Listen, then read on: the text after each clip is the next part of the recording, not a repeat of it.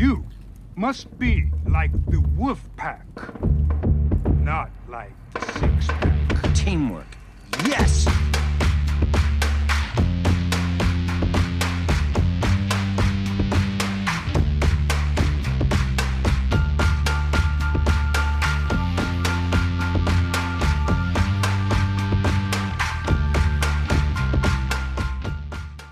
Hello and welcome to another episode of There's No I in Podcast, a podcast about teams. It's a podcast about being in teams. It's about leading teams. It is about making the most out of whatever team you're in. My name is Mark Johnson. I am a performance maker and a performance teacher, and I am joined, as always, to an exciting new soundtrack by my partner in pod, head of sport and co-curricular at our shared workplace, Sean Gallagher. Hello, Sean.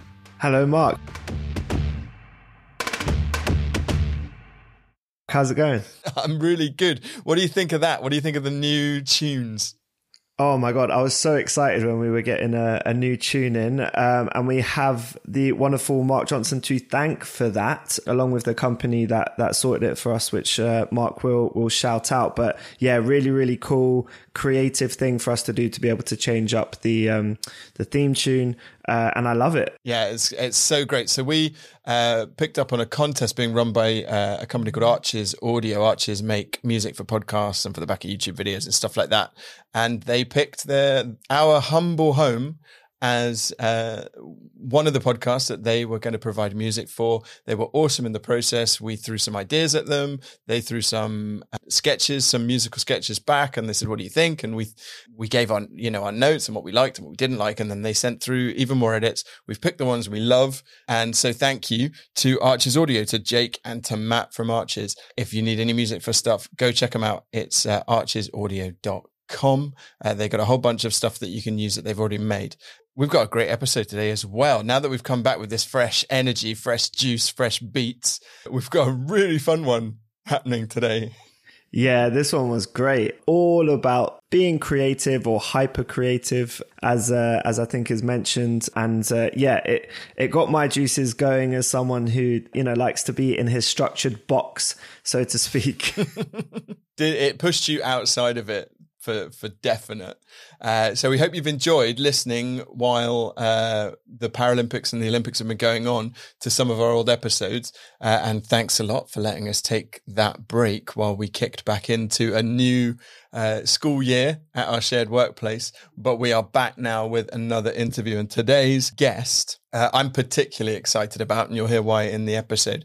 We're going to be speaking to a chap called Hywel Evans, and Hywel is, amongst other things, the author of a book called Managers Managing Magic, Enabling Creativity, Innovation. And it's a book about, if you manage anyone, if you are in charge of any kind of a team, how you foster and support the creative spark so that teams are innovating in really exciting ways. And Hywel is also someone I've known since university, since we went to drama school together, and haven't spoken to we added it up, in about 20 years. So it was a really phenomenal getting back together. And I think, Sean, you kind of found yourself in the middle of slightly tangential conversation at points. Absolutely, yeah, I did. There was also a little bit of beef in there, wasn't there, from way back in the day that I think was resolved in the episode, Mark. Yeah, I'll let you listen to it and we'll talk about it in the outro. But yeah, even I had forgotten about something, but it gets covered. Nice tease, Sean. There's also something I want to address that gets talked about at the beginning of the episode, and that is that when we did have our conversation with Hywel, he mentions and teases you a little bit because you were a little bit late. I was indeed. Yes, I was indeed. Was there a reason for that, Sean? I mean, there were several reasons for it, to be honest, Mark. But I think we're in the 40s on our episodes, and I think it's one of the only times that I've bleeped up, so to speak. So yes, but it all got sorted out. Very consistent until the start of a Euros tournament or a new football season. I can't remember which one it was now. Oh, dearie me. Yeah, so at the beginning you'll hear Sean get teased a little bit by Hal. That's what he's talking about. Although by the time we got into that conversation, we could not stop the conversation. It went on it's one of our longest chats we've had. I think only Michael Moore has gone on longer, but it really was just wherever it went, there was gold. So we were picking stuff up wherever we went along. We haven't got time to talk much more about it. So what we'll do is we'll jump straight into our conversation with Hywel Evans. Teamwork. Yes. Okay, so we are, and I am particularly excited to welcome onto the podcast Hywel Evans. Hywel is an enterprise and innovation advisor. He is a radio and audio producer, which means that, Sean, we have to be on our podcast game today. We really do. He is also he runs a hotel for rabbits, which I'm sure we'll talk about later. But, and I mentioned this in the intro, Hal and I actually went to university at the same time, did slightly different courses. I nearly did your course. Oh, I never knew that. Nearly on the directing course. I went for both. Decided acting was my path, and that didn't work out. Yeah. But this is the first time we have spoken in 20 years. 20 years it could be. So it is lovely to see you virtually and to chat to you.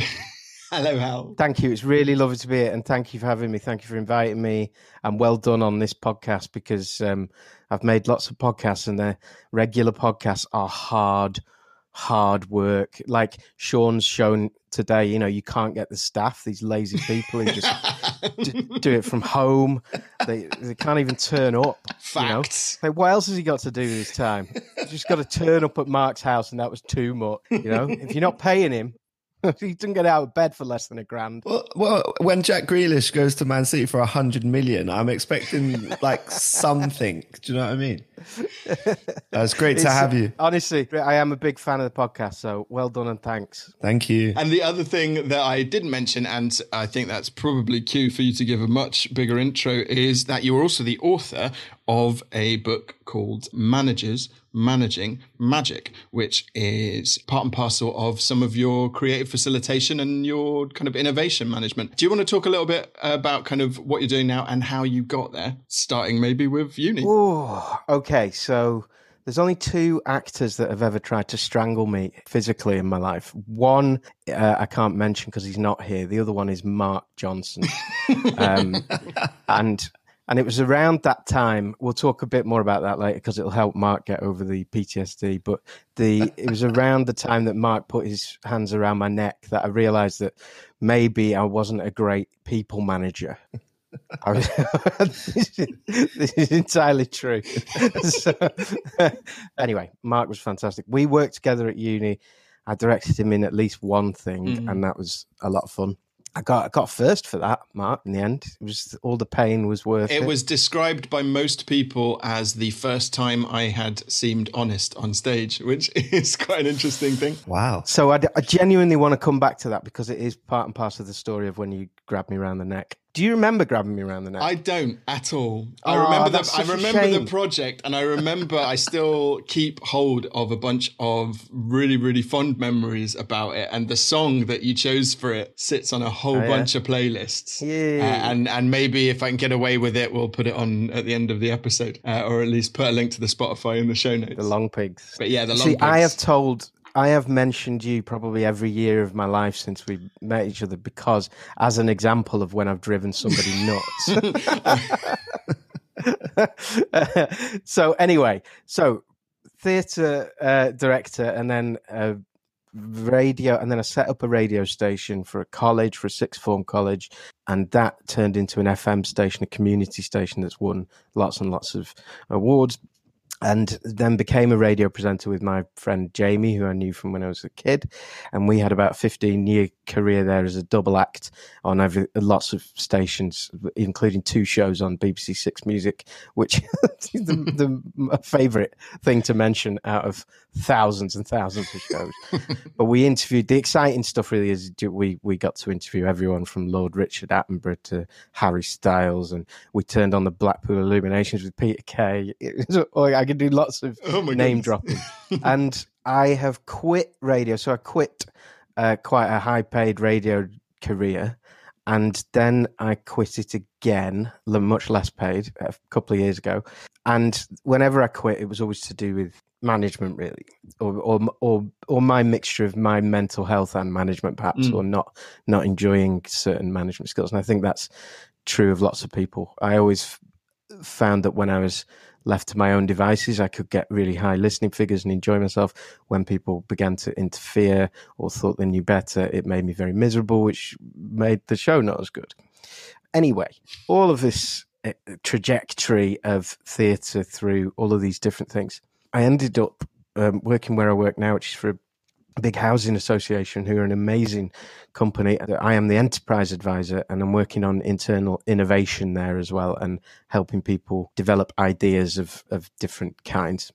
And that can range from someone wanting to set up a cake shop to somebody internally who wants to, I don't know, revolutionize a system that we use or whatever. And in the process of this, the woman who's the big boss of innovation there, she's called Jenny, and she said just before Christmas, how do we become more creative as an organization?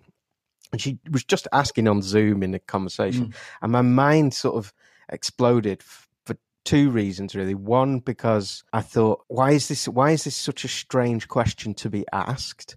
Like, from my point of view, all I've ever done is build things and create things. So to be asked, how do we get some of this creativity, is a strange thing for me from my worlds. And second, it was strange to be asked because managers tend not to ask questions of people beneath them in the hierarchy, which is a huge, huge mistake and an easy one to fix, I think. But generally, if you imagine a PDR or whatever you call them, a check-in or whatever, you tend to be, there are things that are asked of you rather than them saying, hey, how can I help you? Yeah, line management as a set of instructions. Yes, yeah. So when Jenny asked me that, I suddenly went, my answer to this is so complex that I need to get this out of my head in some way. If I've ever got a book to write, this is the book that I would write, because everything that I seem to do every week, almost every day of my life, somebody says the words to me, I'm not creative. And I've heard Sean say similar things on this podcast. You know, Mark's the one who's always sparking off creative ideas. Sean's like, I'm not that creative. Yeah, good pickup. Good pickup, because I definitely have said that multiple times. It gets me out of having to do more stuff. So yeah, good work. Oh, great. So by the end of this podcast, no excuses. I'm super creative. I just want to press go and record. So can you go to Starbucks? I'm not very creative. Exactly. And that sums up how I feel about it, really, is that firstly, when someone says that, I think, first of all, why is that even a sentence that people say? Because everybody is everyone's creative. Sean got dressed. I mean, only just, but Sean got dressed today, right? The fact that Sean got dressed and chose a lovely pair of grey headphones that he's wearing, you make creative choices just all the time. As much as you breathe, you make creative choices, right? So it is as natural and common and subconscious as breathing is. And you'd think it was the weirdest thing in the world if someone said, "Oh, I'm not a breather," right? Yeah, I'm not that good at breathing. You go, "Are you sick? What?" And that's how weird it is to me to hear people say that. And I hear it all the time. And I think the reason that people say it is complex, and the whole first part of my book is about really therapy for people to say, look, this is why you think that way. A lot of it is explained by Sir Ken Robinson in in the most watched TED talk ever. Do schools kill creativity? You know, school, we all went through the same school system. Anybody listening to this went through the same school system, wherever you are in the world. And that taught you that creativity is a marginalized thing, right? It's pushed to the margin. And what we do when we push something to the margin is we are prejudiced against it, and we hold it up in great esteem in equal measure. So, and if you think about anything that has experienced prejudice, that's true. That within a marginalized group, we'll have heroes. And we'll go, you know, in a time when people were massively racist, you'd also have Eddie Murphy as the most popular movie star in the world or whatever. And anything that is not understood by the mainstream, anything that the mainstream kind of go, this is weird. What we'll do is we'll go, there are movie stars, there are Hollywood stars. John C. Reilly is one of the most highly paid people in the world. He went to clown school. How many people listening to this, if their kid said, I'm thinking of being a lawyer or a clown, would say, go for the clown, right? Nobody. Yeah. And that is an own goal. That's wrong. Like, it's by all objective evidence, it's wrong. And I put that stuff in the same world as sport. I think sport and any vocational stuff. Yeah, our willingness to believe that it's a magic trick, that's success. Yeah.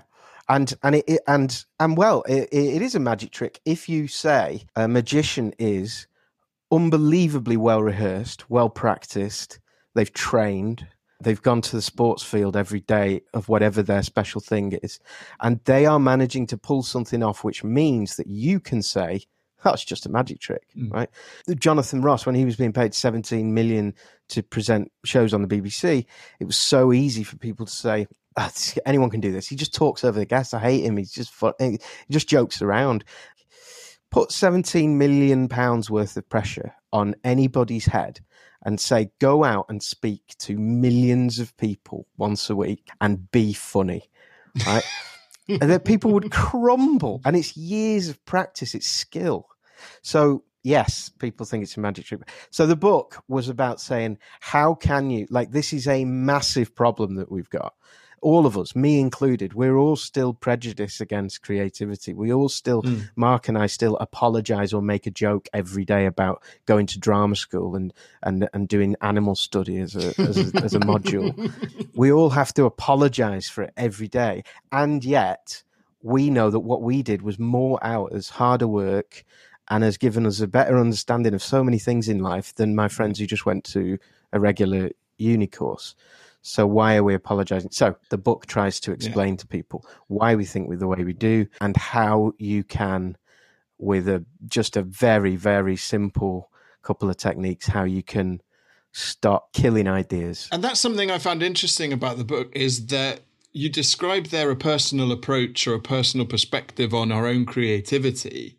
What you appear to have, with the book, gone for is kind of acknowledging that we exist in this organizational framework, and how can people responsible for that framework not do the things that kill creativity, which I think is interesting, because rather than saying to someone, go be funny, believe in yourself, you can, it's saying to an organization, like, you've got a whole bunch of funny people, how can you let them tell jokes? Yes. Yeah. In a way that fits the model of the business, because we're never not going to be in that system. Yeah. I mean, the premise of it, the little blurb that I put on the back of the book is, this sort of Pixar-like concept. I accidentally came up with a good concept for a Pixar film, I think, which is that above the meeting rooms of the world, there are these things just hanging above the ceiling that are the ideas that have been left there to die.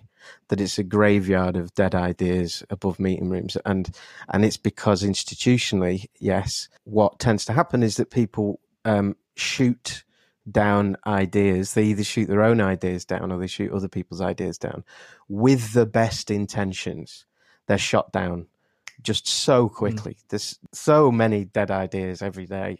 And if you are a sports person, if Sean decided to, I don't know, tell me a sport you don't do, Sean. Or cricket. So if Sean decided that he was going to make a go of being in a cricket team, and for the first time he stepped out and picked up a cricket bat and someone bowled 100-mile-an-hour ball at him, it's highly likely that Sean will leave the field and not play cricket again, possibly with a broken chin, right? Because Sean will, number one, he's been bowled at too fast. Number two, he's decided this isn't for me. He's gone, I can't do this. And what we tend to do with creativity and also ideas is that we leap into things. We kind of kamikaze into going, I'm going to learn the piano during lockdown. And we take a couple of different approaches. One is either we just buy the most expensive piano in the world. If we've got the money, we sit down, we hit it and we go, why can't I play the piano? I hate myself. And you've sold it the same day. Or you get piano lessons and you teach yourself through the most boring set of scales in the world. And within 3 days, you go, piano's not for me. And so Sean with the cricket, it would be a similar thing. He'd leap into a high power game, or he'd start reading a book about cricket, right? It would be ludicrous. Whereas what Sean probably would do, because he knows sport and because he's used to playing, is he would play. He'd play at something. And if anybody steps in and went, you know what, Sean, I don't think cricket's for you on day one, he'd probably go, I didn't ask you what you thought. I don't care whether you think cricket's good for me or not. In the workplace, if you're sat in a meeting and someone says, do you know what we could do? We could try this thing on Tuesday next week. People feel like it's their job because they're paid. They feel like it's their job at that moment to issue a judgment. And the judgment is either positive, yeah, I think we should do that. And also what you should do is blah, blah, blah. And they give you a load of stuff that you didn't think of. That then has removed the idea from you. That's not your idea anymore and you've lost the enthusiasm. It's their idea. Or they go, yeah, we've tried that before and it won't work. We don't have the budget. Yeah, how do you think that'll work, Mark? That's not going to work. Judgment is issued immediately, and what we do is just kill stuff straight away. Enthusiasm's gone. So it's about creating a way of taking ideas somewhere. So are you saying that there needs to be, and this is where my brain works, there needs to be a resilience to creativity? Because what I see is a lot of young people will go into a sport, their parents will push them into karate, and they'll go to the first lesson and they won't have a clue. And they'll say, Mom, Dad, I don't want to do that. Now, in my opinion, the good parent says, you're doing this for 6 weeks. And then after 6 weeks, tell me where you're at. Yeah. Because they'll end up enjoying it after 6 weeks because they understand it more. They understand the process. They understand the environment. They've improved slightly. They've had a few good pointers from their coach, et cetera, et cetera. So we're kind of saying that with creativity, that we might need to just push through the hard bits early on to be a bit more creative to then gain the reward later on. Great question. I've done a podcast for years called The Box Set Pod, and we talk about different TV shows. And early on, we came up with something called the 4-episode rule. We said you have to watch 4 episodes of something before you make your mind up. And that, if you commit to that, you have to actually commit to it and say, you are not going to enjoy it for 4 episodes. You're going to be miserable, right? And that's what the good parents are doing. And that's exactly right. Now, the bad parents, I suppose they either just pull them straight out and say, okay, you don't want to do that. But the even worse parents are the ones that issue the judgment. So the worst parents will be the one who's done karate before, right? Yeah. They've got the experience and they've watched the class, and the kid comes out and goes, I don't think I enjoy this. And they go, it's because you're not lifting your leg high enough. Right? It's because you're not, like, Mr. Miyagi said this and you dropped the wrong knee at the wrong time. That's an even worse parent, because again, it's removing any chance of individualism, any chance of growth. The easiest way to think of all of it is conception of a child and going, at what age do you think it's right to tell a child what you think they should do for a living and start to put pressure on them for that, right? Because I think, one, you probably should never do that. But if you do, it should certainly not be till they're like 18, right? or something. Ideas are like that. You're talking to two people that work in a sick form where that's literally, it feels like what we're told to do. Yeah. Choose fewer subjects until you've got the one that you're going to be stuck with. Yes, yeah, exactly. So let's just go back to 11 plus and decide who's going to be a plumber at the age of 11. And but even if you have limited choices, it's more about the enjoyment of the thing, of not threading the needle too much and going, well, here's all the pressure on how to do this thing. The greatest parents and the greatest directors, the best sports coaches. I mean, I could talk about Gareth Southgate for an hour, right? Because I am absolutely awful at sport. I mean, it's like I'm clueless about football, but I think because I'm quite good at management, I think I could see from the first game that Southgate was ever in charge of, I could see that things were going to go well, because the players went out and they were doing things that the squad before Rooney and that lot, what we had before this squad were a bunch of terrified people. And then what we had with under Southgate, suddenly the first game they played, people were like doing overhead kicks.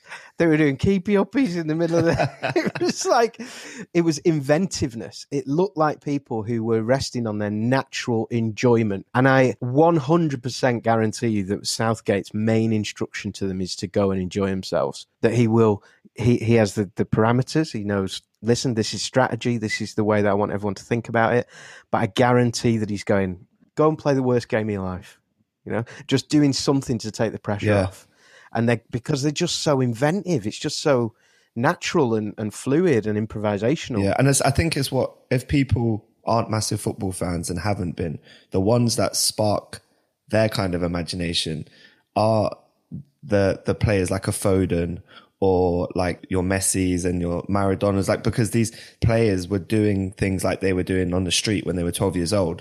Now with all the pressure and the money and the fans and all that kind of stuff, they still go out there with freedom and creativity, which gets knocked out of a lot of athletes and footballers early on because they're told to be in a certain box and this is what you're allowed to do. So as you're saying, as someone who maybe doesn't know the ins and outs of the sport, just watching it, you could tell, wow, these players look quite free. They look like they're being able to do what they want to do. And like you said, I think in any good organization, if you walk through those doors, and I'm sure that you've had experience of this, and maybe you can let us know a couple of organizations where you felt like, okay, there does feel like creativity can be allowed to happen in this space. I think you feel it straight away for sure. Yeah, I can give you examples of really good bosses, right?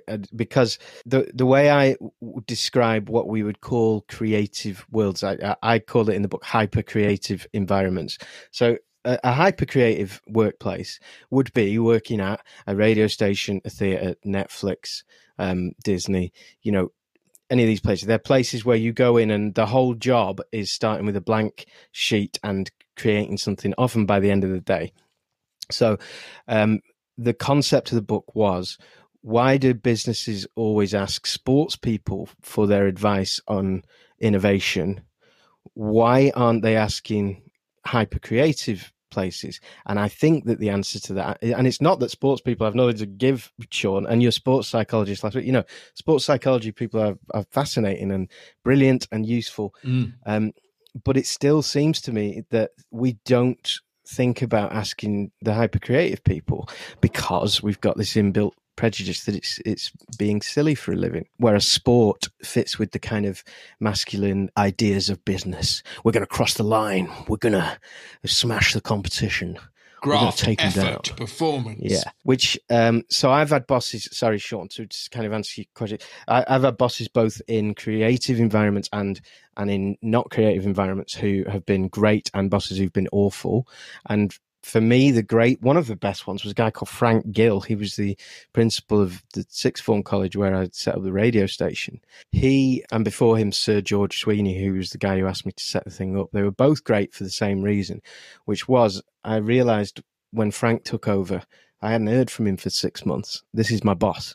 And I went to him and said, I just wanted to check. I haven't heard from you for 6 months. So is everything all right? He goes, yeah, I think if someone's doing a job, let them do the job. You'll come and ask for help if you want it. Another great example I give is, which I say in the book, is a woman called Vicky. She was the sales boss at a radio station that I was working at, and she was momentarily in charge of the whole thing because the programming boss left. She came to us and said, right, what do you want to do? What do you want to achieve with your show? And I'm thinking, okay, wow, here starts the kind of KPI type conversations. And I said, I want to take the show to Vegas for a week. And she said, great, how can I help you?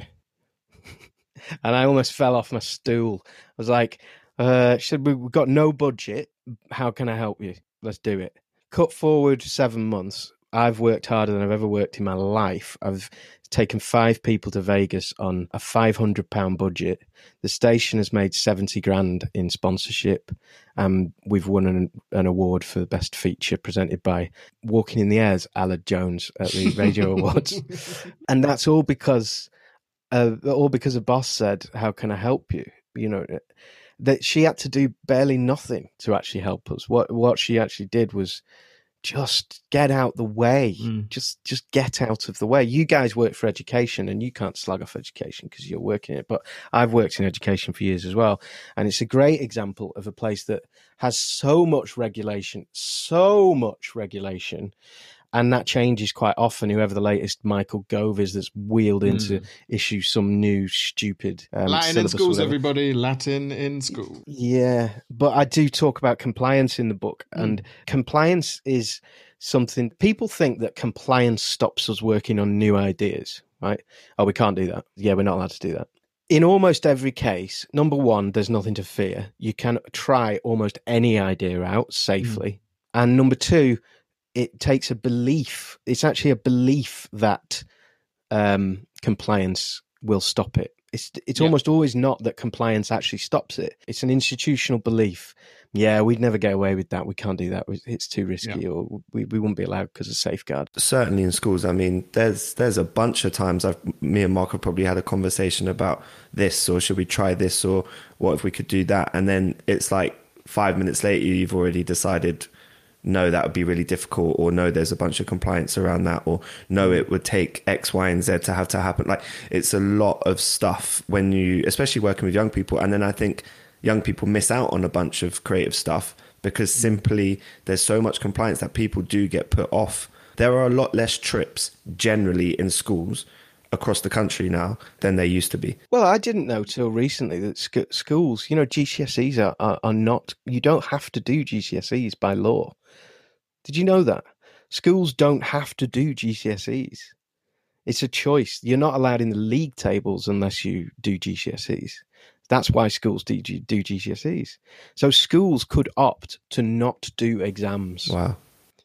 They can, and some do. So some of Sir Ken Robinson's sort of legacy, and the school in Battersea that Wills and Kate are sending one of their George, I think, to. Oh, St. Thomas is one of these St. schools. Thomas's or something like that. Is that what it's? I read an article about this, and that's where I learned. Oh, you don't have to do GCSEs. Wow. You can what? Are you kidding me? Yeah. Are you kidding me? Creativity in education has become, how do you teach? Teachers are incredible. My whole family are teachers. But what I see more often than not is that teachers are using their creativity to find ever more interesting ways to teach to the test. But they're still having to teach to the test. So it's like going, well, we need to teach somebody the mechanics of how to switch a light switch on, and every teacher will be desperately finding different ways to dress that up and put glitter on it. But ultimately, they're still having to teach what the light switch is, right? It's incredibly hard. Yeah, this speaks something to, and we're talking about it in a couple of different contexts here, but it speaks to that idea in the book of creating space and then kind of holding or protecting space for creativity and failure. And as soon as you put a GCSE in there or a KPI in there, you start moving towards a system where failure has stakes. And that for me strikes me as slightly anti-collaborative, in that, like, I know my instinct is to not pull anyone down with my crazy. Right. How do we make this kind of creativity, which is from the stuff you're talking about, like a spark that's come from inside that needs to kind of grow from inside of an idea, whether that's blue sky or solving a problem? How do we make that a collaborative process? You talk about partnerships quite a lot, or buddies a lot in the book. Yeah. I've always worked in teams. I've never. I work alone now more than anything before. I was watching Ted Lasso the other night. Are you watching Ted Lasso? I haven't given it its 4 episodes yet. I've not given it its 4 episodes. Mark, it's one of the best things you'll ever watch. Just don't stop. Honestly, don't stop. You think you know what it is, but I have cried more at that series than it's possibly sane to do so. And the other night, and the latest episode, they just took a team photo with a girl who it meant everything to, and I had tears in my eyes because this moment, and it reminded me of how much, like, I've missed teamwork. I missed directing quite a lot, and I really like working with people. I was in a double act. Maybe it's because I was a twin at birth, still am a twin. But yeah, kids are very good, aren't they? It's difficult when you're forming ideas because kids are very good at hiding their painting until they're ready to show it to somebody, right? Huge. And that's what creativity needs. That's what you need to do. But the other issue when you're an adult is that actually you don't have all the answers, and you do benefit from what other people can contribute to that picture, because that picture is almost always made better when you find someone you can collaborate with who you do actually trust. You two, obviously, Mark and Sean, are a good team there because you'll trust each other, and you know that you'll probably go down on your shit rather than sell each other out, you know.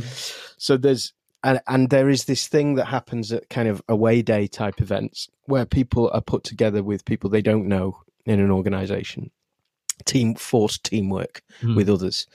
And this seems like a great strategic thing to do from the people making the decisions. And it's a terrible strategic thing to do in my view, because if you really trust someone, you'll do something amazing. That's so funny. I was literally going to say that to you. What do you think about these forced sort of team away days and things like that? You know, it's going to spark the creativity and teamwork, and then you're going to come back the next day and then that workplace and team is going to be awesome. It doesn't quite work like that. It's a great question. There's two things to it. One is that the away day creativity works on the subconscious. So to come up with what I was going to write my book about, I went for a walk in December in the freezing cold and just talked into the notes in my phone like an idiot until I found the thing that I was going to do. You know, taking yourself out of an environment is actually really good, which is where away days have got some value. But I think a lot of away days also can be over-controlled. They can be over-planned. There's budget that's been spent on this, so we want to see results from it. And the problem with creativity is that in order for it to really thrive, you can't put the pressure of results on it. Not initially, anyway, not with people who aren't used to it. I mean, it's okay if me and Mark were saying, all right, we're going to devise a piece of theatre by the end of today. We would be able to do that. We'd make something. We make something because we're used to shipping, as Steve Jobs put it. You know, we're used to shipping on time. It doesn't mean it'll be any good, but because of our experience, it will probably be better than a lot of people would be able to make it. Now, same way, Sean, if you had to put together a five-a-side team in the next hour, you could probably do it. Quite often, the results that come from those things are forgotten. They're written on a whiteboard, or they're done on the day, and then they disappear. Because the day itself has been so unique that then what happens is people go back to the same routines and day to day, and they're too busy, and new stuff then doesn't happen. So everybody's waiting for someone else to do it. So the net effect of away days can be that you teach people that when we try and do this stuff, nothing ever comes of it. And that's what they then say to somebody who's been there a while. When they say, oh, we're going for this away day, they'll say, yeah, we do these, but nothing ever comes of it. So the away day thing, I would say taking a team off to the pub for an afternoon and saying, go and work on whatever you want is as valuable, if not more valuable. Well, I think if you just sent everyone away, they'd come up with something great. I think about a chap called Ned Glazer who runs a young people's organisation called Company 3. And every year they take the entire youth theatre. There's, up to 50 people in this group. They take them away for a residential. And they run workshops and they bring in kind of guest people. There is an agenda to those workshops. And he talks about how the actual work of understanding what we're going to be doing next comes from the pizza in the evening. Totally. And the workshops, he have zero expectation of making good work out of it. But they are always fueled by the fact that we had a conversation about TikTok over dinner. And that gave us all of our ideas. Yeah. And it's about harnessing, capturing, and doing something with the informality of that leads them to their next piece of work. So in my experience so far, and I'm not, I have not read as many books as you guys, but in my experience, I have always seen that when people try and strategize to achieve something creative, it does work, but if you were to just go off results, if we're just counting results, right, it always loses to people sitting in a pub and talking to each other, right? And it's a bit like saying when you're coming up with a kind of innovation system at work, we've created this ideas studio thing where people can bring ideas to us and work with us. There was always this debate about people shouldn't have to lead their own idea, right? People don't want to. They're busy enough. They've got too much time. They've got too little time. It should be like a suggestion box. So Sean says, you know what, the college should have a new IT system, and that should be done by someone else. And you can look at that and go, well, that makes sense. Sean hasn't got the IT skills to make this thing happen, therefore it should be handed to someone who does. But there's someone who does that it's being handed to is also super busy. They've already got stuff. They've got stuff that they're working on that they want to change for the future. So what do you say? Okay, third option, let's employ a team of people who are there to just implement stuff. So there's these 3 people who are the innovators. If someone makes an idea, Sean says, let's do it, they work on it. Guess what? When that happens, they would have to go back to Sean and talk to him about what he meant. They'd have to go to IT and talk about how that fits in with the current systems and all of that. And ultimately, you don't move any quicker than you would in either of the two. So no option is great. But the best option is Sean leads it. That's the best option. The best option is that Sean is in charge of his idea until it reaches a point that the business needs to make a proper judgment and invest, or that he needs proper software support or whatever. But in those early stages of exploring the idea, how will it work? Talking to people in IT, will this system work? I've found this system. I found this demo online of this system. Sean should be the one that's doing it. And it's not great news for Sean, that, because what Sean wants is for a system where he can just file off an idea and the company gets on with it. But it's the best way. Otherwise, you just go around in circles and you end up with a culture that says we talk about innovation, but we don't do it, right? And it's the same with the away days as it is with that. It's going, when you consciously try to crowbar in stuff, when you try to go, can we have £4.50 worth of creativity next Tuesday? It's highly unlikely that you'll get as much value as if you just looked person to person, manager to manager, which is what the book's about, and said, how do you allow somebody the time to go and fail at something, to go and mess around with something, and shut up, shut your mouth, and let them go and work on something. Absolutely, yeah. I think maybe, Mark, when you were speaking about sort of allowing for space for the creativity, for me, I have come up with some ideas in our workplace, and it has kind of felt that I've put a lot of the enthusiasm and the thought into it and spoken to the right people, like you've just said, and gone through all that process. And then it hits a point in the hierarchy of decision making and things like that. And then that kind of stops. You get a fat no. Yeah. Or maybe you don't even get a no, which can be even more frustrating. There's a long period of decision making and umming and ahhing, and you just want to go through with that idea that you've put in the kind of time and work on.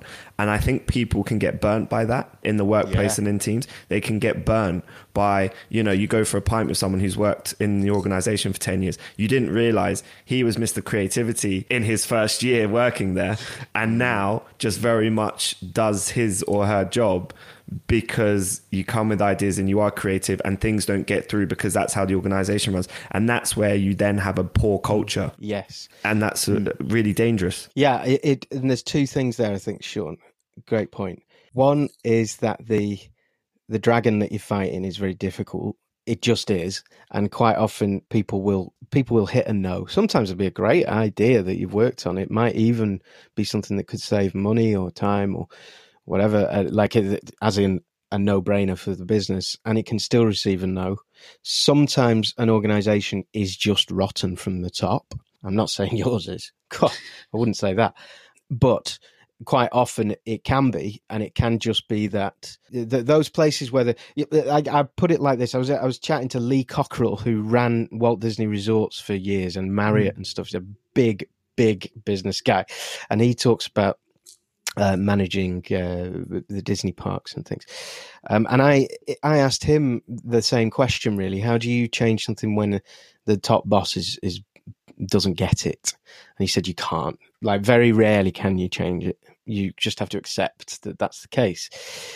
But I also think that I worked somewhere for many years that was like that. And I did some of the most creative stuff I've ever done there. And the way that worked was creating your own silo, creating your own projects that doesn't affect them. It doesn't interfere with them. It's off their radar. It doesn't matter, right? So you can take things to one side and you can work on passionate stuff and just do it. What can often happen then is that a movement is created. If when you were taking that stuff up the tree, you got 20 other teachers on board with the thing. Rather than taking it upwards, you went horizontally. You then have a movement where everyone's, can we just do this? It's easier, it's better. Can we just do it? And once everyone's saying it, it's a no-brainer. Almost everything in large organizations comes down to either protection and being risk averse or surprise averse, or people just wanting to get the job done and go home, just get it done. If it saves, ultimately, if you go to someone and go, this new system, it'll mean you'll spend 4 hours a day less picking up shit. They'll go, I don't like picking up shit. Yeah, let's do that. Moral of the story is, you fail sometimes and you just got to keep trying. Sometimes you have to park an idea and just accept that you can't change the thing. But I do think that, especially if you work in education or health, or places that are very, very old and have systems upon systems upon systems, you have probably been brainwashed. Naturally, you've been brainwashed into thinking that very little is possible, and actually a lot is possible with what you've got. Probably a lot is. So if you've got autonomy over a sports hall or a theatre, and you've got ability to book those things, you've probably got the ability to do stuff. It might be innovation stuff that you do in those spaces. Yeah, I think that does. It speaks to what you were talking about, the helpfulness, though, of understanding compliance and what is actually essential and necessary for the survival of your organization, and what is within the scope of you to mess with. Like, there's some stuff we absolutely could not touch. Working in education, working in healthcare, like what? I've got an example. Well, hopefully it's a decent example. Yeah. So when Mark says can't touch, there would have been a time where students and staff could probably have conversations that weren't just in the classroom. So it might be down the street or locally around the area, that conversations may have just happened, or they may have had each other's phone numbers, and maybe a coach would call up the house and say, are you training today? Or, things like that. So let's take communication. So I had to do a workaround where I wanted to be able to give really quick information to students about the football team, netball team, basketball team. If I do emails, teenagers are really bad on email. Even though they're super savvy on, technology, they don't like emails in my experience. It's not their form of communication. No. Yeah. What do they use? They use WhatsApp. Snapchat. They have friends groups, Snapchat. So I gave my captain the responsibility to set up a WhatsApp group, add everyone into it, and then he is my mouthpiece, or she is my mouthpiece, to then relay information. Then that means that student can instantly shoot something out, get really quick responses, and I know what the hell's going on, and I've been able to get information out there. Now that is I think a creative workaround. Awesome. But it's just interesting where Mark is saying about things we can't do. I couldn't just call them up off my personal phone. I couldn't just do that after a certain time in the evening, because there would be issues around that, So as a kind of statutory issues. Yeah, and Mark's plan to set up a lap dancing bar on campus is just not being listened to. No. But in an adult working environment, just a normal business, for instance, they're just little things that you don't really need to worry about. There's a lot of tape that might not be there. I think that's where you educators get it wrong as well, though. I think there is similar challenges everywhere in different organizations. Not all of them, but most places now. What you're really talking about is 2021. And in most places now, there are people whose job it is, a lot of people, a whole department whose job it is to say no in order to protect everybody, right? Add to that social media, add to that the pressure of saying one thing wrong, or doing one thing wrong, or being found out that once upon a time you tried to strangle a director when you were in a play 20 years ago. These things could bring your career crashing down. I was practically a child. Sean, that's a great example. What you've done there is a brilliant workaround. It's brilliant. Not only is it brilliant for you, it's, you know, if other coaches aren't doing that, there'll be people out there who are gagging to hear that, and you should be telling them about it. Because what you also do, you could offer an incentive to your captain. I mean, they're the captain for a start, but if you've got any kind of incentives where you give out flipping Mars bars or whatever teachers are allowed to do, like asking them to set notifications for their emails, so that when you, or to set you as a VIP email, so that when you do send one, it pops up on their phone and they send it to the WhatsApp group straight away. It's brilliant. And what's even better about that is that the order is coming from their peer. They're listening to their peer and not their teacher. I mean, it's a really good example of where, like, I really don't do a lot of positive thinking, language stuff, NLP stuff, but it is a great example of where parameters often give you the greatest creativity. Somebody in a prison cell is able to probably be more creative more easily than somebody who lives in Buckingham Palace and has all the options that they would possibly want. Parameters make really good results. So that's a great example. That's kind of stuff. Have you got an example, Mark? Have you got an example of what you're struggling with? No. So my one of my functions at our shared workplace was as a safeguarding lead. Oh. Yeah, there are some extremely rigid and fundamentally important ways in which we protect students that if a teacher's idea, and often it does come down to, again, being a little bit doom and gloom and risk averse for the sake of consequence, but those organizational environments where I am in our policy forbidden to have a private conversation with a student or to have a social media relationship with a student. You as a safeguarding officer, like any of us who've done safeguarding, of course it all makes 100% sense. All that stuff is important, but my position on it is this. Any person's job, if they're paid for compliance, their job exists because of the main activity, right? So if your job is, let's take it to Hollywood. If your job is health and safety supervisor or stunt coordinator for a Tom Cruise movie, your job, your pay exists because that film is there to be made. Therefore, your job is to make it work. Somehow to make it work. It's too easy for people in compliance to say, here are the reasons we can't do that. It was the same in broadcasting. You know, I went on air every day for 15 years with stupid ideas and crazy ideas. And of course, if lawyers were ever asked the question of whether we can do half the stuff we did, the answer was always no. But the comeback is, then how? Because we're doing it. So how? You know, your job is to tell us how we do this, not what the reasons are we can't. And I think that approach is because it is what we do. It is what we're here to do. And I just wanted to bring it back to Hollywood for one moment, and then we're done, right? If you don't mind, because this is something I'm really passionate about when it comes to like asking someone like me to consult. Or my favorite thing to do is have conversations with people like you about specifics. I like the book is there talking about everything, but I love talking about like Sean's challenges there, and it's brilliant. And a lot of it is individual based. So we're all looking for this recipe when actually we should be encouraging people to cook more when it comes to innovation, right? Managers are looking for things they can hand down. I'm going to cascade this to my team is something that I hear a lot. Everyone's looking to tell people how to be innovative or just to pass anything down the hierarchy. And rather than encouraging people to mess around, to play, to come up with stuff, and removing your own opinion from it. Frank, that boss of mine, he was great because he never once told me what he thought of something that was going out on the radio station that was running. Never once. He didn't pass judgment on what I was doing.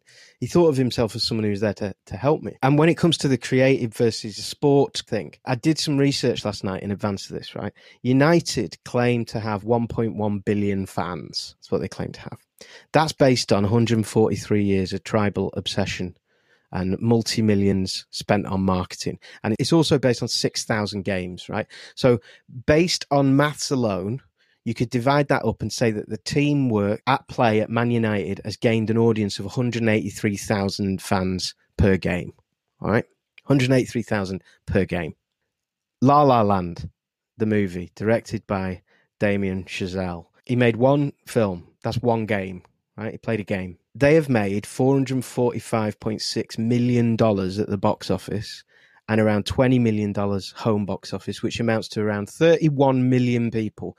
And we can presume that at least twice have watched it illegally or shared the couch with family and friends. So around 40 million people based on one game of football. And their budget was 50 million. The United 11, plus a couple of subs, cost 654 million. So we're not just counting the whole staff of an organisation, just the players. They've got a debt of 445 million. La La Land had a cast and crew of just under 1,000 people. I counted it on IMDb. And they've made a profit of $410 million conservatively. So it's fair to say La La Land has made the same amount of money with one game than Man United have in debt over 143 years of trying. And yet, what businesses want to do when it comes to innovation is talk to sports consultants. And again, I am not knocking sports consultants, but what sports consultants are really great at is talking to the individual about confidence and about being able to enjoy themselves. And that is something that we've seen for years.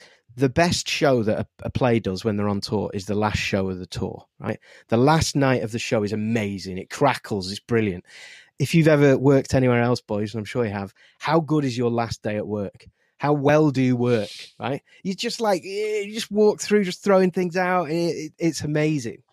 And the reason that it's so amazing is you don't care anymore. The fear is gone. You have now got Gareth Southgate in your head, removing the fear. I was talking to a great British athlete the other day, who's a triathlete, and we were talking about the Olympics. And it's interesting that when you see that, like that swimmer guy, you know, that, "Whey! I'm the best in the world." Well, this is the British guy. PT, quite often, Adam PT. Yeah, PT. PT's a great example. In order to get themselves to that same space in their head, they have to go for like, I'm the best in the world. It's like evangelical levels of madness. The other way of doing it is to be Maradona, like you mentioned before, or to be a massive diva, right? To be someone who is very difficult to deal with. So those big Hollywood stars that are famous for being difficult, that's because that's how they've got over the fear. They've gone, no one can touch me. I'm going to demand some almonds every morning, right? The people who have the longest longevity, people like Chris Martin of Coldplay, for example, those people who genuinely find a way of being positive and having fun with what they do while working really hard, when they go on stage to do the gig, they're not panicking about how much rehearsal they've done. They're just enjoying themselves when they go on stage.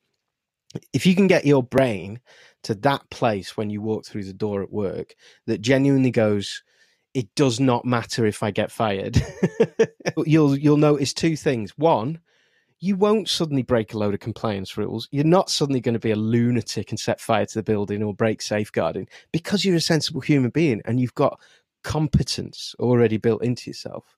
What you will do is go in and start to sift through that which is bullshit. And when somebody says to you, Sean, when you're trying to take that idea up and someone says it's going to take a while, or someone says, oh, we can't do that, you go, why not? Okay, how do we do that? I want to do this tomorrow. So how do I do that? You know, and you've just got a playfulness to it. I'm going to do this tomorrow. Yeah. So just to loop that back round to the very beginning of our conversation. Why did you strangle me? We'll get on to that. I was just going to say, like you started with the example of lawyers or clowns. Yeah, lawyers or clowns. It's the clowns know how to sit in failure, not as a life or death situation, but as a point of play. Yes. And the more clowns we've got, the more interesting stuff happens. And clowning is hard. Like good clowns. That is, I've done clowning workshops and stuff. I mean, it's harder than anything I've ever done. I couldn't do it. Yeah, the people who are brutal. really good at what they do, those people you write off on TV, like Jonathan Ross, or, you know, when you turn off a TV show, the work that's gone into it. So give me 2 more minutes on La La Land, right? Have you both seen La La Land? Never. No. Holy cow. Right. I know enough about it. Okay. I know. The opening scene of La La Land. If you imagine a Los Angeles off-ramp from a highway, right? That they got sprawl through the air. Yeah. They filmed it on one of those, and it's a scene where typical Los Angeles, there must be 300 cars all just sat still, beeping each other, right? And somebody starts to hum a song, and that song turns into a full musical number, and people jump out of all the cars. the whole freeway ramp turns into a song and dance routine. This song and dance routine was done basically in one shot. It lasts about 5 minutes, and it's multiple people flinging themselves on and off bonnets, in and out of trucks. Suddenly a band appears in a truck. It's unbelievable. Now, when they filmed this director, Dave, has the pressure of, just compare it to any other job. Think of your manager at work and put them in this situation. You've got the pressure of a $50 million budget on your head. You've got 2 days where you've managed to get the freeway closed, the ramp closed for you to film. Day one is setting it up. All the lights, all the cameras, the dollies, everything. You've been rehearsing for weeks just in car parks of how the camera is going to dance with the people, because the camera's going in and out over people's heads, people doing backflips. Talk about safeguarding, talk about compliance, right? This is lethal. And then you get to the day one, it's a washout. The rain comes in Los Angeles, which doesn't happen, or the cloud, I think it was. And it needs to be, the song's called Another Day of Sun. So, can't film, right? So day two, they had to get it right. Day two, they had to film this thing, and it was a heat wave in Los Angeles. It was like 40 degrees C, multiple athletes flinging themselves around, backflips, so difficult. The coordination, the logistics, the health and safety, all of that stuff. And yet, those actors and the dancers had to feel like they were having fun, or we would have seen it on the screen and would have gone, "They look a bit miserable. I'm going to not watch this." And you two haven't even watched the film, right? These people did something that is harder than probably any of us will do in our life, and managed to make that amount of money back off it. I would say that kind of logistical challenge is greater than almost any shipping company has ever had to work out. And that is why my book is about lifting the head off creative people and applying it to business, because they're unbelievable. Like, it's unbelievably difficult. And they still didn't manage to win the Oscar. And they still didn't win. Surely they won a couple of Oscars, didn't they? They did. They were the ones that got announced as the winner, and then they checked the envelope and it was Moonlight. I want you to put that film on Netflix tonight, boys, and I want you to just hold your breath for that. Just imagine that's you directing that scene, right? You've sold me. Jonathan Ross and La La Land. Yeah, quite right. So two things, because we probably do need to wrap up fairly quickly. Yeah. One is, I don't think the audience will be satisfied if they don't hear why you wanted to strangle me. The other way around, why you strangled me. Oh, sorry, why I'd want to strangle you, and why you probably wanted to strangle me in return. Yeah. And then the other thing we always ask is, coaches make coaches. We would also ask for takeaways, but I think given that you've given a little dialogue about not necessarily following the recipe and just making space for play, that feels like a fairly solid takeaway. My takeaway is this. My number one takeaway is this, and it's very little to do with actually being able to help teamwork, which is when you watch, I was sat with this great British triathlete the other night, and I said, "Will you be at the next Olympics?" She went, "You're joking." I have seen her swimming at the local pool, and it's like a bullet, right? And she was like, "The speed that I run, it takes me 15 minutes to run. Sorry, it takes me half an hour to run what the Olympians run in 15 minutes. And it's unbelievable. Same thing as we are spoilt for entertainment. When you watch entertainers of any kind, or when you're trying to sit through that first 4 episodes of something you don't like, just appreciate how easy it is to make something awful, or how hard it is to be that good. When you're watching the Olympics, you have no idea how hard it is to be that good. And if you really want to understand how to get somewhere successful, you have to look at the years of failure that it took those people to go through to make that TV show or that film or to run that race. It took years of what we class as failure, because they didn't win the race. Just like, keep trying. Sean, for every time someone says no to you, you need to be hedging your bets. You need to be taking 99 shots at a basketball net in order to expect one to go in. And that's it. It's all about that. It's all about just doing and doing. Absolutely. Well, for those who are familiar with our Brilliant Ideas board, there are a hell of a lot of post-its in the ideas section that haven't been made, maybe will never get made, but that deserved to be recognized for the idea being had and live up there just in case. Well, you accidentally did what I suggest in the book. You've created a space, the sacred space in sport and theatre. The sacred space is a marked area on the ground, right? If you think about a gladiatorial battle or a theatre or whatever, it's a marked space where the players go and they play, and the other people do not step into that space. That is what you have to do for ideas to get good. And what you guys are doing is you've got a place where you can chuck ideas. I was worried when you started talking about that when I was listening to it on the podcast, because I thought, oh no, they're judging ideas. They're saying that successful ideas are worth having. And that is something organizations do a lot. They say we need to hold up as an example the successful ideas that we've had. That's an awful idea, because if you go, hey guys, look at Sean, he came up with a £500 million idea. Now you come up with one. That's terrifying, right? Whereas if you go, guys, we had 100 ideas this month. They were all so much fun to work on. End of conversation. Or we worked on all of them at the pub. That's how you get people to work on ideas. And then you start to innovate, and then the culture changes. You don't have a culture that says successful ideas are what's valued in this organization. Yeah. It's not. It's ideas, because you have to let them live. You have to let them grow. No idea is good in the first few minutes of its life. It has to grow. And the reason Mark tried to strangle me, whenever I've been a director or a manager, I think my approach is to make people think of me as a peer, or to even dislike me. So not necessarily dislike, but like I don't necessarily want them to think, although I am a genius and I've got a vision for the thing that I'm directing, I don't want them to ever think that, because I want them to feel like they're in charge. Ultimately, they're going to go out on stage without me, so I want them to be in charge. And sometimes that means occasionally that some cast members like really need to feel like somebody who's pretentious is telling them what to do. And I don't get on with those people, and I wouldn't work with them again. But most people love it. It's like your mates, there's a respect. And if someone says, can I try this idea? I go, I don't know. It might be shit. It might be good. Why don't you try it? But I'm purposely always trying to tell people that I'm not judging what they're doing. And that's the secret to all good management, I think. So what I would often do is wind up actors.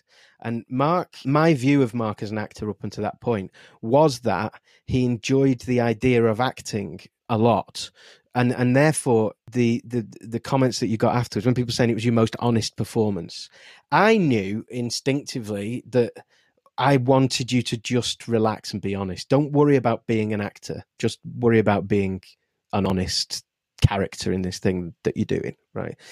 And there was this moment where he said this, he did this thing, he did this line, and it was perfect. It was brilliant. It was just total honesty, absolutely brilliant. And I leapt up off my chair and I went, that was amazing. You just did it. There was no bullshit. There was no fanning around. You just did it. Just do it again. Do it again now.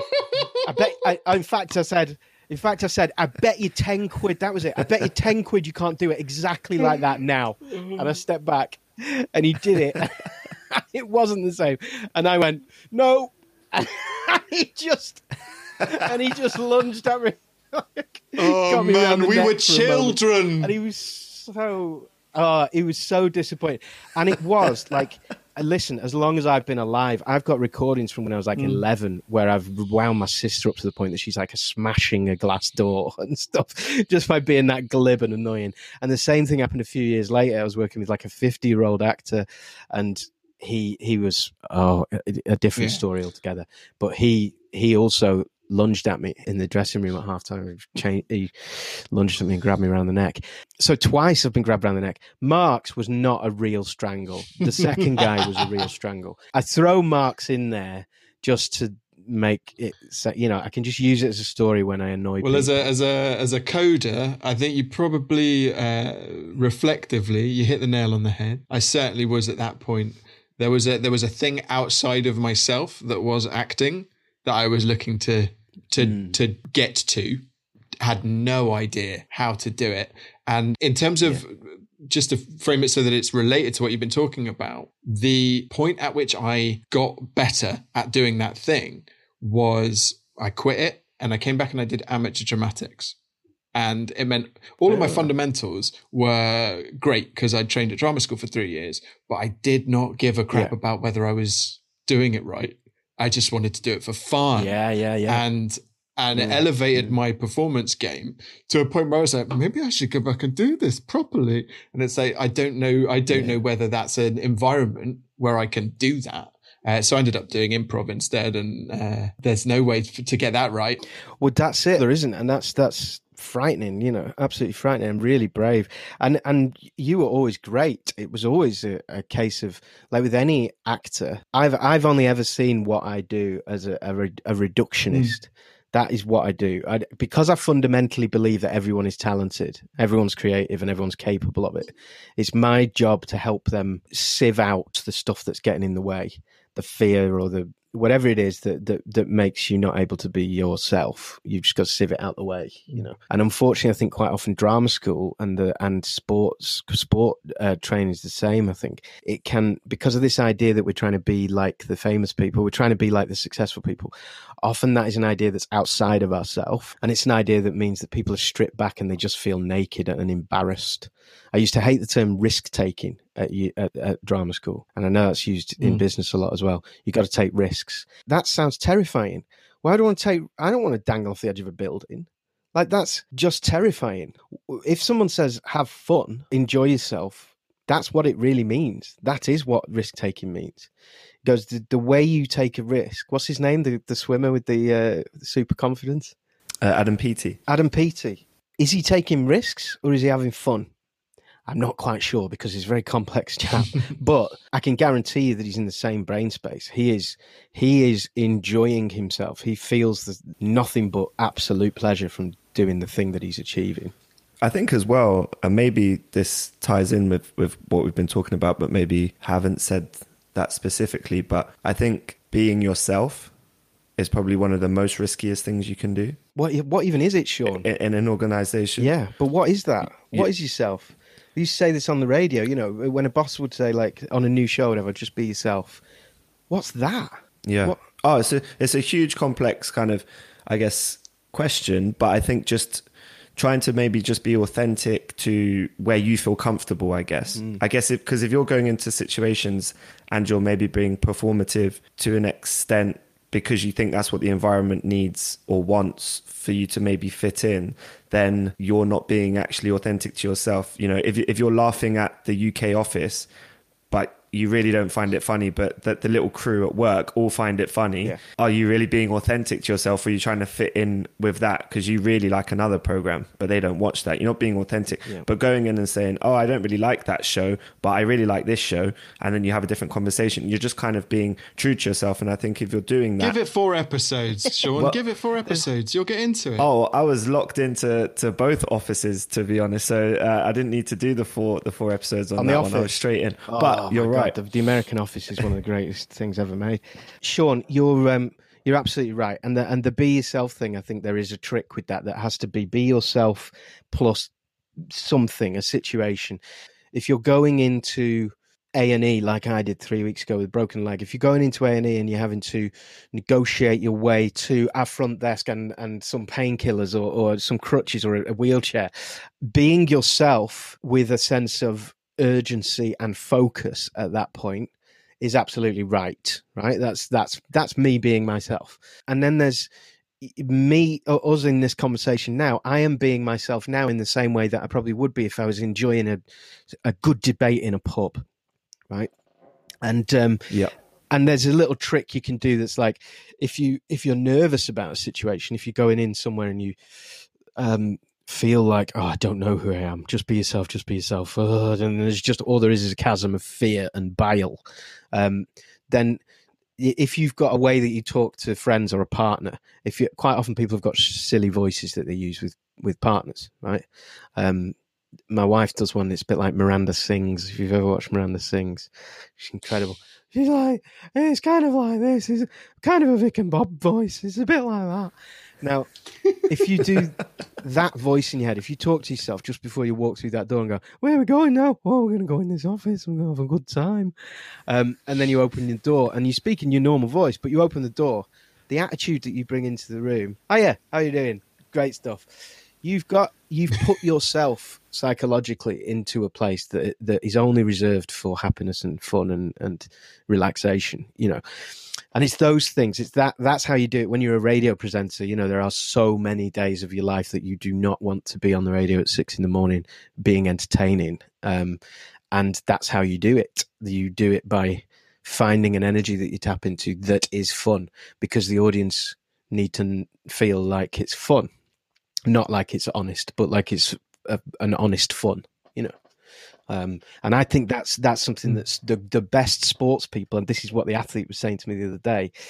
She thinks that I'm onto something here, because she thinks the best sports people that she knows, and the best time she's done races has been when something really funny has happened just before, and she has genuinely not cared about winning the race, and she goes out there and just relaxes on the professionalism that she's got, and she's done like a PB as a result.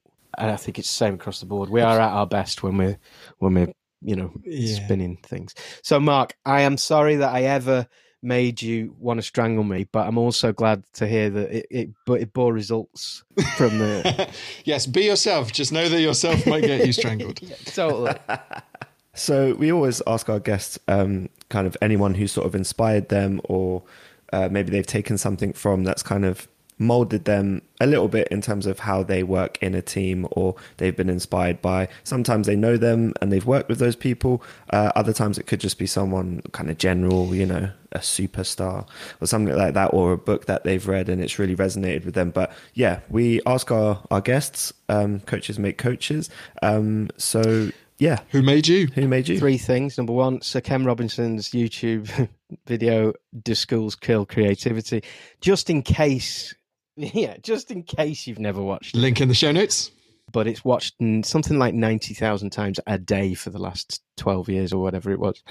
That changed my life, because it suddenly made me realize why I didn't need to apologize for being a creative person anymore. Secondly, and by the way, I discount the term creative person. As I said earlier, it's ridiculous.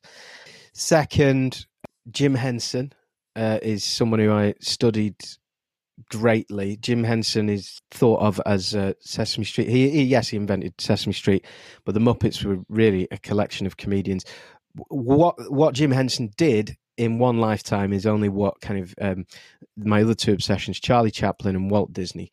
Those 3 are fascinating business people to look into. In a lifetime, they meant that every kid in the world, almost every human being, were aware of what they were doing, which is incredible.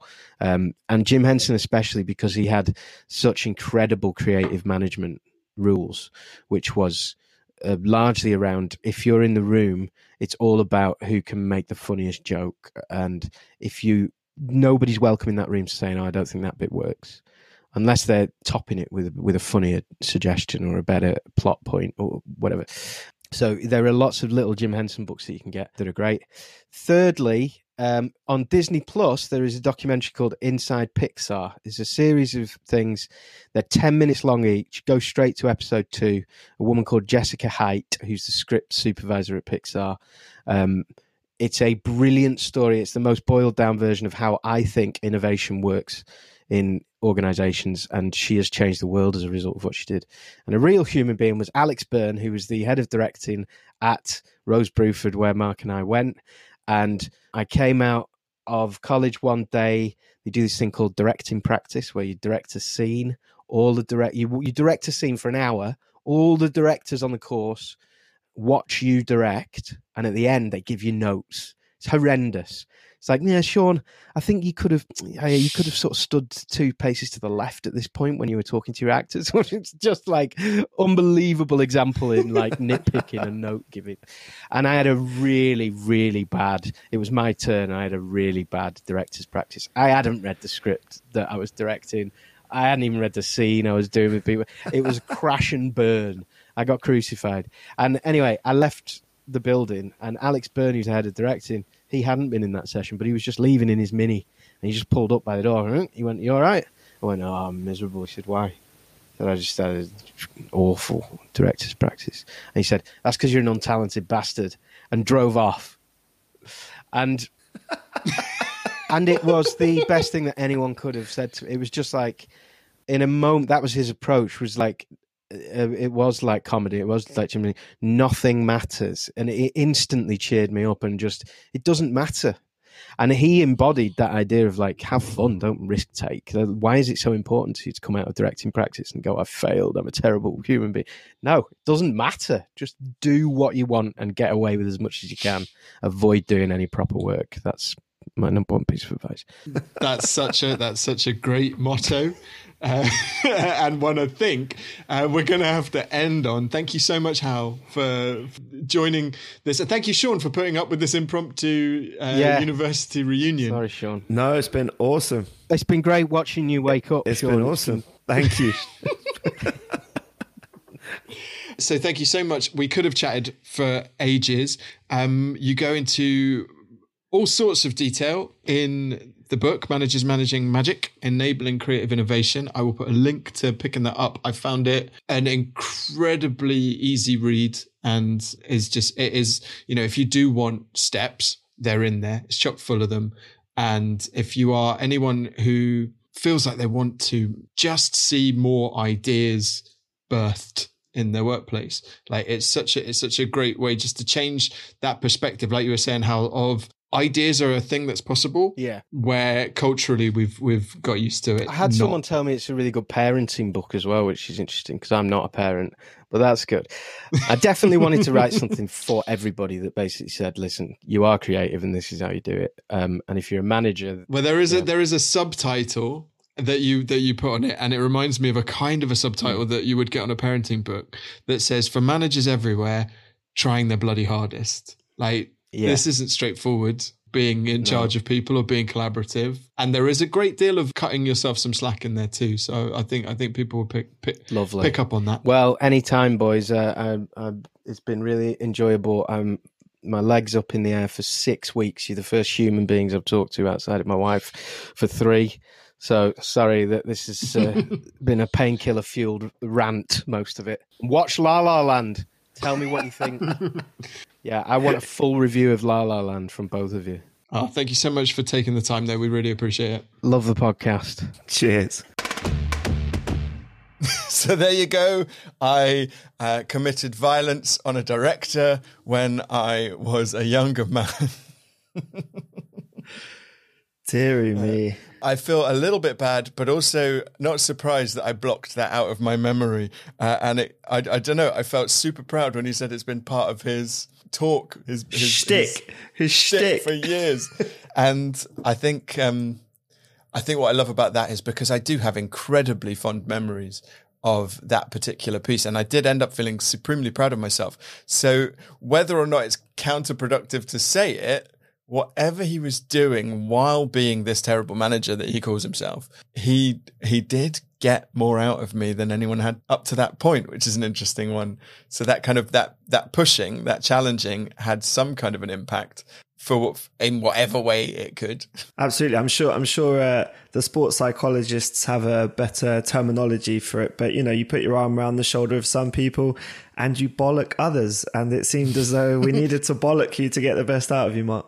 Sean teasing the fact that we have a phenomenal sports psychologist coming on in our next episode, but we'll let you get excited about that in due course. You said in the intro that it kind of made you feel like you have a box that you're in.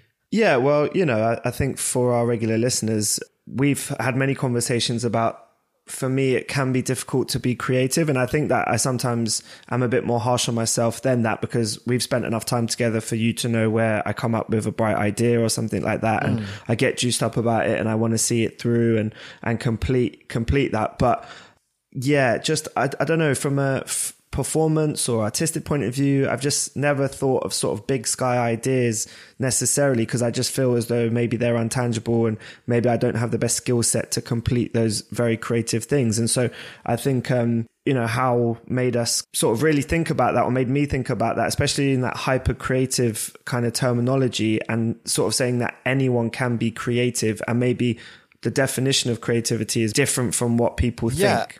It's something that I dug about it, actually, and something I wanted to kind of throw at you now is this idea of, is it always that I'm assuming I'm not creative, because I've never found myself in environments where creativity is valued or allowed or supported, which is when he's talking about managers kind of creating and making space and then holding that space for people to do the screwing up.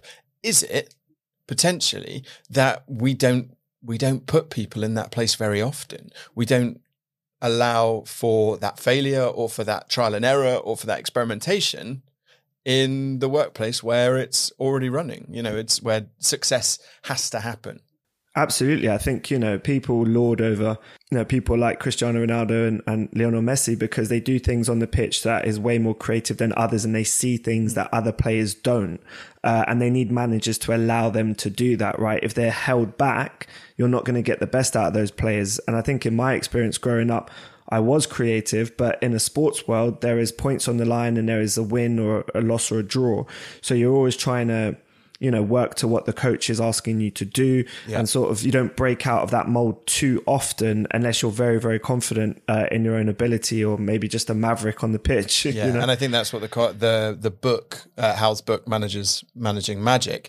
One of the takeaways from that, apart from some really very solid tips on how you create that space, is that kind of permission or pep talk to be a little more confident or risky, where you can be as the coach, someone who is confident enough in their team mentality and their team culture to say, okay, you know what you're doing, go off and do it in the best way you know how, in the knowledge that we've got fundamentals covered. And that's a difficult thing to do when it's mission critical. And so I think, and takes practice. Absolutely. And I think it doesn't come on sort of match day of saying, go out and be you. It comes from, session after session after session after session, where there's a continuity of creativity, so to speak, where every day we're being creative on the training pitch, because then it becomes second nature on sort of match day. And I think, all the different books out there and coaching sort of research and things like that is trying to look at how coaches can be more creative and not be so structured in their approach, because it can hold back an athlete from being the best version that they can be, which ultimately may mean winning a gold medal or not, or, doing something fantastic in a game, or getting that, throwing that winning touchdown that maybe they wouldn't have taken that choice of pass if they weren't being as creative and risky. So it's a tough one. At the moment, the NFL have just released their 100 greatest players as voted for by the players. And number one is, unsurprisingly, Patrick Mahomes, whose greatest strength is when everything goes a little bit wrong. When the game plan goes to crap, how do I adapt? And his highlight reel is a highlight reel of adaptations, not a highlight reel of perfectly executed plays where everything's gone right. It's in the face of someone trying to disrupt you. How do you get it to work? Exactly. Absolutely. Which is why that La La Land thing was interesting. The conversation about like that sequence. Oh, he done an excellent job of selling me on La La Land. I saw that, it's a good few years ago now that came out, and I just thought, nope, musical, Ryan Gosling, Emma Stone singing and dancing for, over an hour and a half. Not for me. He said I had to watch it. So I did. I done my homework. And I have to say, like, the appreciation of that scene based on the conversation that we had and what went into it. I even went and done a YouTube behind the scenes of it and heard the directors and the, choreographers talk about how difficult that was to achieve. And, there was almost teamwork was all kind of sort of came to life and was defined in that 2 days of filming, that one scene of the movie. Yeah. And I do talk, we've spoken on the podcast a chunk about, whenever we're talking about performance, about stepping away from this idea that being able to do it is a magic trick. And yet there is something magic about what happens when everyone is prepared and adversity hits and everyone pulls together, or everyone gets it done twice as fast because you have to. There is something mystical about that, which is, I think that's why it's in the book, because I think Hywel would agree, like fundamentals, skills, practice can be defined and practiced and improved purely for the purpose of when everything goes to hell, and that's the magic. Yeah, and those dancers and stuff, they're getting that job because of a bunch of other work where they've come through and like they've got the job done, and that's why they're doing a huge big budget La La Land movie. Mm-hmm. And we can say glitz and glamour of sort of Tinseltown, but really it is that sort of who is gritty and who is resilient, because and then when you see the behind the scenes, then you see the finished product. I know there's editing and all that kind of stuff, but like it was them dancing on cars, like it was them trying to find some sunlight to make it look like LA on the one day it decided to be cloudy.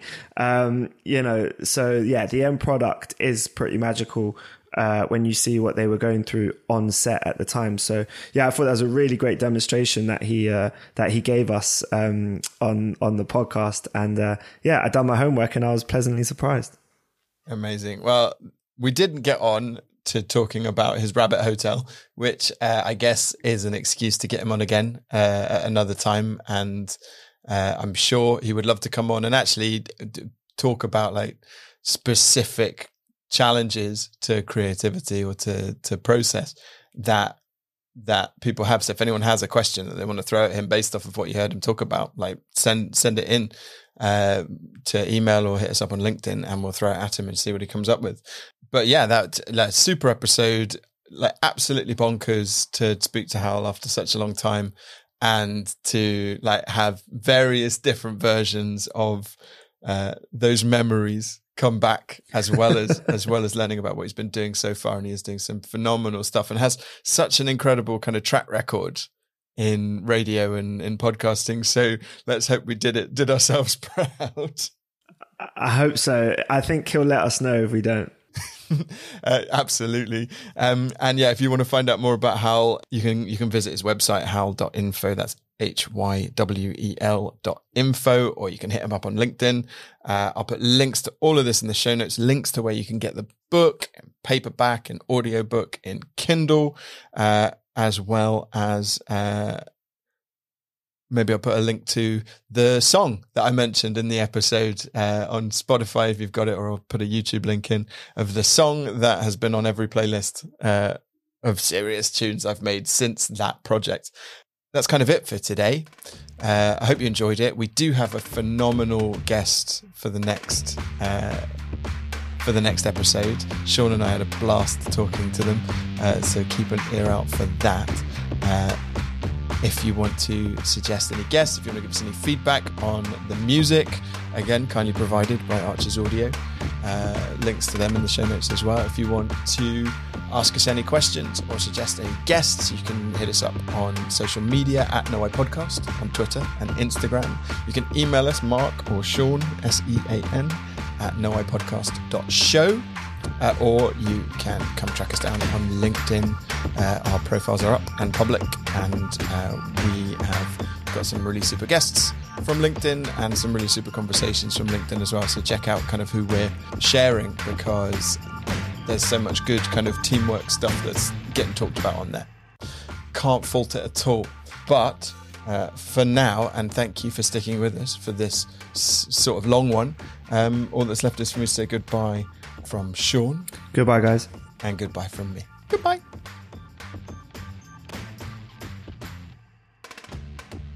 You must be like the wolf pack, not like the six pack.